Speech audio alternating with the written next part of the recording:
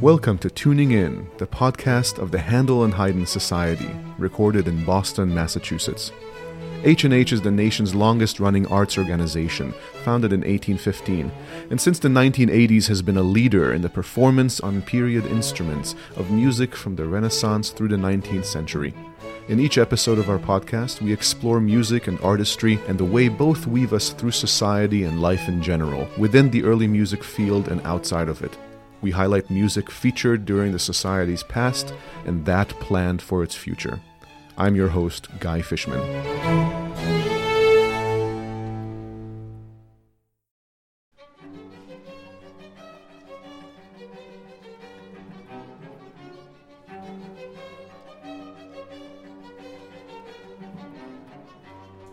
Most musical organizations rely on a music or artistic director to shape the artistic trajectory of the ensemble, as well as its artistic values, including its sound.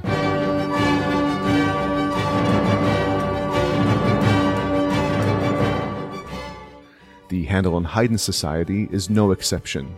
Like many organizations, H&H turns the chorus and orchestra over to guest conductors several times a year, which results in our musicians reaping the rewards of different and sometimes unfamiliar perspectives, as well as of forging new relationships.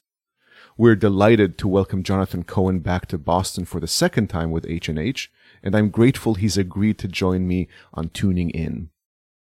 Jonathan Cohen is founder and director of the British period instrument group Arcangelo, with whom he has performed across the world and has recorded Grammy Award-nominated discs. In addition, he is music director of the great Canadian chamber orchestra Le Violon du Roi, and guest conducts some of the world's foremost ensembles on both period and standard instruments. Jonathan, welcome and thank you for being here. Hi there. Great pleasure. So, my first encounter with you was hearing you play continuo cello in a production of Bach's St. Matthew Passion at the Glyndebourne Festival in England. And I think you were playing with the Orchestra of the Age of Enlightenment. And I was especially impressed with your playing in the aria Geduld, which is a difficult cello part. And so I looked you up and found some of your recordings. You had just released a disc of Vivaldi cello concertos. And so it became very clear that you were an excellent cellist. And then I started hearing about you conducting, and now there are recordings of you doing that, as well as playing harpsichord continuo, and sometimes more, as in a recording of Bach's Gamba Sonatas with cellist Nicola Altsted. And these have fully composed keyboard parts, so not easy. You're a multifaceted musician who brings a high level to all of these aspects of your activities. I was wondering if you could recount your path to this point through the cello and other instruments, how you started conducting, and so on. Goodness, that's over a long period of time, that is. So let's have a think. I started as a cellist when I finished university. I started working, I was on trial actually for the Philharmonia Orchestra as the principal cello, so I did that for about a year and a half. Mm-hmm. And then I was always interested in early music, and when I was at Cambridge, I was putting together a lot of little concerts with singers and friends and investigating some music that was sitting in the library. So I was always very much interested in early music. Actually, I remember when I heard John Eliot Gardiner come through with his Bach cantata pilgrimage, which he was doing when I was a student way back. And I remember meeting David Watkin, who was his principal cello, and asking David, is there any chance I could come and have a lesson with you? I'm really interested in this early music thing. So I sort of got into that while I was at university. But after university, I went to become a cellist, a professional cellist on the London scene, let's say. And it was sort of during that time when I ended up then getting interested in Baroque cello on the side. And then I started playing with some of the early music groups in London. And then in the OAE, who had this residency at Glyndebourne, they still do. And that's where you would have heard me playing in the pit in that Matthew Passion all those years ago.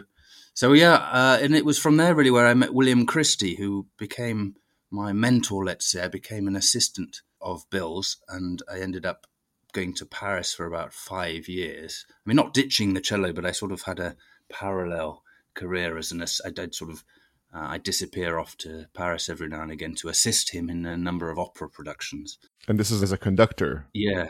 The great thing is about conducting in early music, I ended up having to repetiteur on the harpsichord for some of the rehearsals and conduct the orchestra and work with the singers. It was a very formative experience for me because, it was working with very top-notch and very professional people at all levels. And I felt myself, at the beginning, let's say, quite ignorant. And I sat in lots of language coachings with people like Rita De Letteris, who's a great language coach in Italian, and we'd do coachings together with singers, with me on the harpsichord and Rita with the language, and I'd be doing a lot of repertoire for the first time. I remember my first project was doing a Rameau Les Paladins, with great singers, and it was a wonderful experience. And I just learnt so much during those first years, really.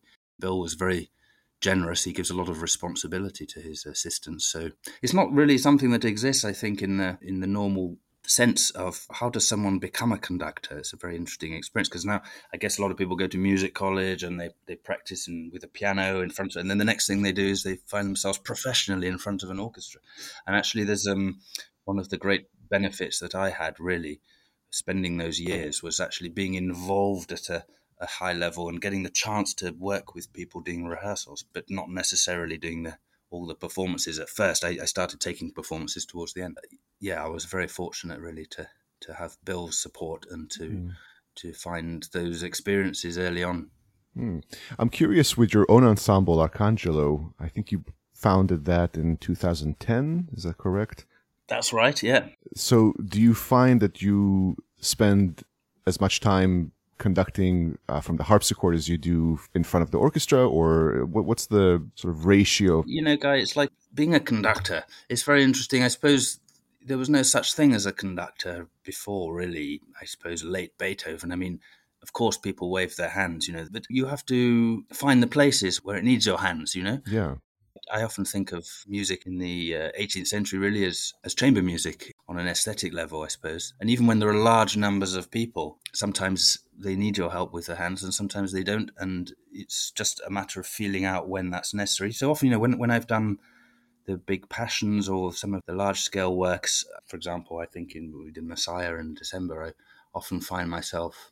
And it's different with different groups, as well. I've often found myself conducting, of course, all the choruses, because when you've got essentially a very large group of people in a large place, they need some sort of visual cues because people don't hear each other as clearly. And then sometimes in some of the arias, especially when all the violins are playing in unison, that can work very nicely, leading from the harpsichord. Right. So, it's a matter of feeling out what works, Yeah.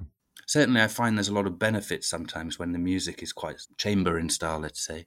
I find there's a lot of benefit to leading from the harpsichord. It's a very good instrument for leading. Certainly. You can rhythmically make a lot of contribution and inflect things around you with a group of people that are really listening all the time, yeah. So you mentioned that it's different with different ensembles, brings me to my next question. So there are ensembles with which you work regularly, your own Arcangelo, Violon de Roi, of which you are music director, and you also guest conduct many others, including the Handel and Haydn Society. Are there any differences in approach to the ensemble that you have to employ when conducting as a guest? What are those differences in your experience, and are they challenging or beneficial? And when you're conducting as a guest? Well, I say it's different with every group. I mean, I think when you're there on the podium and you meet for the first time and you look at the repertoire, there's all sorts of questions. I mean, you're dealing with, the group might have played the piece 100 times before. It might have never played the piece before. There might be people in the band that feel much more secure when they're conducted all the time, and they have very specific instructions. This note's with a staccato, this note has a crescendo. There are groups of people that have a lot of experience with that kind of thing and are much more comfortable to essentially not have to sort of be too prescriptive in the approach. So I think maybe one of the necessities of the job of being a director of a music project, it's like a sixth sense, really. You discover quickly in the rehearsal what is needed from you and what's the best way to guide the process, whether it's good to push people a little out of their comfort zone, whether that is going to be beneficial or not beneficial, what the music needs. So, there's lots of moving parts to that. It's almost like a sort of psychological discovery between you and the group of people that you're working with. And with a good group, everyone has the same goal in mind, which is we want to make a really good and convincing performance of this wonderful music that we're doing, and we want to take it to the best level that we can. And so, I suppose, how do we achieve that? It's a question for each group, isn't it? And not even just each group, but each project for each group. Yeah. Yeah. Sounds like a psychological exercise for which you have relatively little time. You have, I think at Handel and Haydn, you'll have 4 or 5 rehearsals with people with whom you're less familiar, perhaps. Yeah. And so it sounds like it takes a lot of flexibility. I think so. I think that's absolutely the key. I mean, for example, when we'll be doing this amazing C.P. Bach Magnificat, there's some real challenges in that music. I mean, as you know, Guy, the C.P. is a writes virtuosically for the orchestra. I suppose there'll be some times where I think it will be more useful to be conducting in some of those moments. I mean, for example, the horns have very high parts, don't they, in one or two of the arias. I remember when I recorded it with Arcangelo, our horn players were almost expressing disbelief at seeing the parts. They have to just play these super squealy high notes without any preparation. There's no lyric line as well. They just have to play sort of like this, and it's spot on, and it's very, very, very difficult. And I suppose having as a music director there, just understanding that there's some kind of enormous athletic challenge here for the horn player, and to have a support and a communication about that is that's the sort of thing I'm thinking about. Well, I know that Todd and Elizabeth will appreciate knowing that you understand. They'll be brilliant. Absolutely. I'm sure they absolutely. So, speaking of these musicians, many of the musicians you work with perform on period as well as standard instruments. Both Todd and Elizabeth do, and many others. Famously, Le Violon de Roi perform on modern instruments, though sometimes with period bows, and always in a very informed, stylish way. But that may still be the exception rather than the rule. Do you guest conduct orchestras on modern instruments, and are there challenges that you face when performing 18th century music with those instruments that you might not find with period groups, and how do you approach those challenges? Yeah, there's a very interesting discussion about that, because I am of the mind that it's when you're performing this music, if we have the technology that would have been known by the composer, a lot of things click into place, especially regarding balance, and especially with the wind instruments, which of course are changing a lot, and the gut strings. There's a lot of things which are just instantly solved by being on the instruments that the composer was writing for at the time. There's no doubt about that. In the same way that when you play, Steinway piano today, you play Schubert on a piano of Schubert's time. The whole character of the music is a little different. The piano is much more percussive, especially at the top end. There's regions of the piano which sound very different and more singing, let's say, in the baritone, and it's a lot less even, let's say, than a modern piano. And that you can start to instantly understand, oh, well, that's why that melody works really well in that part of there's a depth of understanding I think you can gain from using those instruments of the time. That's absolutely the case. Having said that, I do believe that the way in which we play the music is more, I'd always prefer to hear a piece played by people with let's say the wrong instruments, not that they're the wrong instruments, but the modern instruments. I'd prefer to hear a piece of music played by people with modern instruments, but in a very musically informed manner and studied, let's say, than I would to hear people on early instruments play things, let's say, not so well in the music. Do you see what I mean? So, yeah, so it's not. It's. Ideally, we'd have the best of both worlds: the original instruments and, of course, a very musically and stylistically informed interpretation. That's what we could aim for, let's say, as the place we all want to go. I don't feel that when we're with a modern orchestra or people without the early instruments, it's not that it's not possible to make a good version of Beethoven, let's say, because you don't have a natural trumpet. That's not the case at all. Yeah. Especially if those modern instrumentalists have in their mind's ear, let's say, or imagination, the kind of attack, the kind of sound that one would get from a natural instrument of the 19th century, let's say. I think it's always useful to try and bring that sense of understanding of what the instruments do to a modern orchestra when I go sometimes I would end up saying, well, the timps can often sound very much like this. And have you thought about trying to maybe use an attack which is the same as that? Yeah. Mm. Interesting. Sounds like it has as much to do with the musician behind the instrument as it does with the instrument. I think that's exactly what I've been trying to say, but just in a very long-winded way. You just nailed it. No. Come on now. I appreciate your explanation for sure. No. So I want to turn for a second to the concert you're leading us at Handel and Haydn on. This upcoming concert is your second visit with the Handel and Haydn Society, and you're bringing two well-known gems, this first orchestral suite by Bach and Vivaldi's Gloria, as well as C.P. Bach's Magnificat that you alluded to, which is a perhaps less familiar work and something that I want to ask you about in a bit. Yeah. Is there a theme to this program? Is there something that guided you in choosing these works? Or is it just, I love these pieces, let's just do them? Well, a bit of that. I think I wanted to go for quite a joyous concert. That was the key. And we wanted to explore some choral work. So that was what's joyous and what's choral and what pieces do I want to do with you guys. So I think that was the sort of driving motivation behind it. And definitely I wanted to include the CP piece. As you said, it's not something which is generally known, let's say, widely as it should be, I think. So there was definitely a feeling of being on a mission there to bring that piece more to the public. Yeah. Right. I'm so glad you said that. I couldn't feel more strongly about C.P. Bach and this mission. Yeah, that great. So many of us are on to Yes. Expose more of the public to his music. CP happens to be a passion of mine. I suspect one of yours. I know, Sounds exactly. like the second ever recording I ever bought of an early music ensemble. Recordings are really how I got acquainted with this world. Was of C.P. Bach's three cello concertos, and I swear, if you could wear out a CD, then I certainly would have. I listened to it. And you've recorded them yourself as well, haven't you? I have recorded them with with the Handel and Haydn Society. And, I still like this recording best, the one that I listened to. That's Honor Bylsma. Oh, yeah. With the OAE. I just think it's a magnificent recording. And you've recorded them. You've directed them with Nicola Ahlstedt.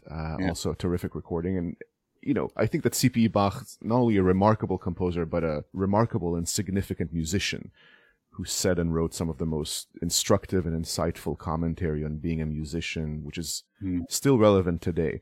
So this is a guy who was credited by Haydn, Mozart, and Beethoven as having been a source of much that they knew. Yeah, the father of us all, right? Exactly. That's what Mozart said. And Haydn wrote a letter, said, I owe Bach so much in what I do. And when he says Bach, he means CPE, not J.S. Bach. Yeah. And yet we hear so little of him today. And so I'm grateful that you've programmed this piece. Can you speak about your relationship with C.P. Bach? Where did it start? How do you feel about this guy? Well, I feel similarly to you in that I find his music compelling, brilliant. I think he's an underrated composer today. As you said, that he was very highly rated in his day. And his voice is completely unique, isn't it? When you hear music by C.P. Bach, if you know C.P. Bach's music, it's very clearly C.P. Bach in the way that when you hear Mendelssohn's music, it's Mendelssohn, Yeah. His style is entirely his own.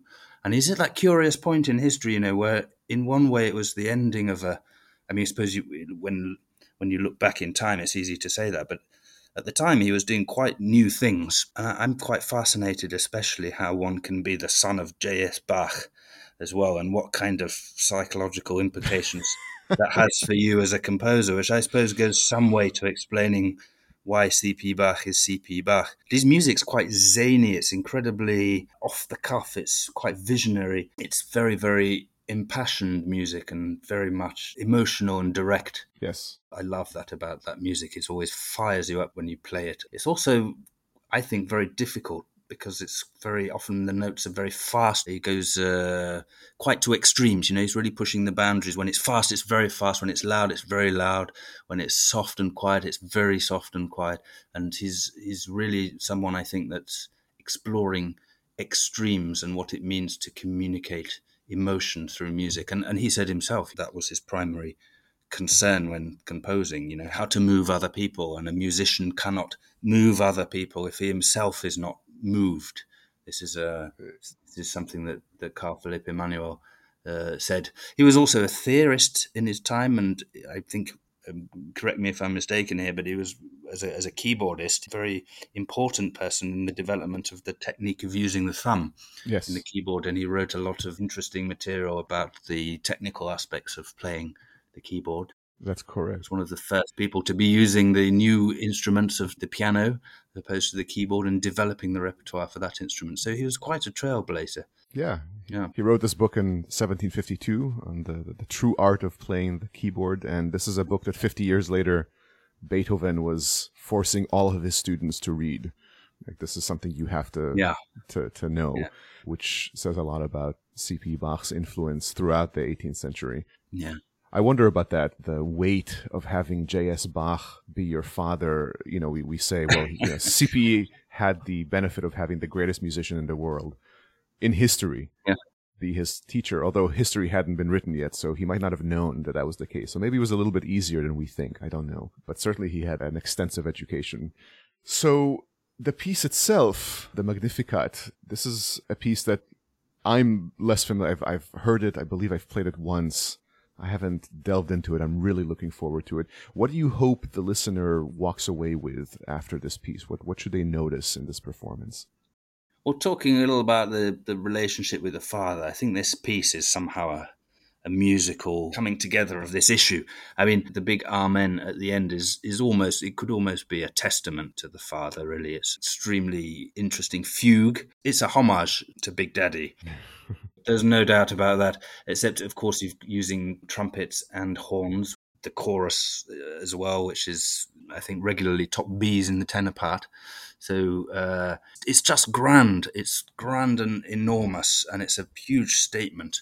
And really, I think it's basically him saying, I give you homage, great father, and at the same time, I go my own way a bit as well. So it's a sort of really interesting piece in that it mixes and matches. It very clearly has a lot to owe to the father. Sounds like father-son relationship fleshed out in some of the most expressive music of the 18th century, really just out there. Absolutely. Yeah. And I would encourage that, the audience should certainly have in mind, especially those that know J.S. Bach's Magnificat, they should have in mind a little bit what it is that he's taking from his father and what it is that he's striking out on his own, let's say. Well, I'm so excited that you've programmed it. I'm excited for your visit. This conversation has enlightened me, and I am sure I join our listeners in looking forward to these performances. Thank you so much, Jonathan Cohen, for joining me on Tuning In. Thanks for having me. I'm thrilled to come and visit again and to play together, and I'm looking forward to this program immensely. So I'll see you shortly in Boston. Thank you. Brilliant. Thanks, guys. Jonathan Cohen is director of Arcangelo and Le Violon du Roi. He conducts the Handel and Haydn Society Chorus and Orchestra in a program of Vivaldi, J.S. Bach, and C.P.E. Bach.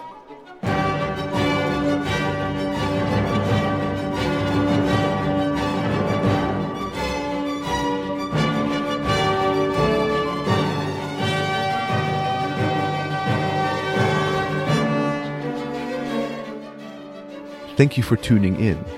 Please visit our webpage at www.handelandhaydn.org/podcast for this and previous episodes, as well as more information on Jonathan Cohen, this concert program, and the Handel and Haydn Society. I hope you'll join us for our next episode.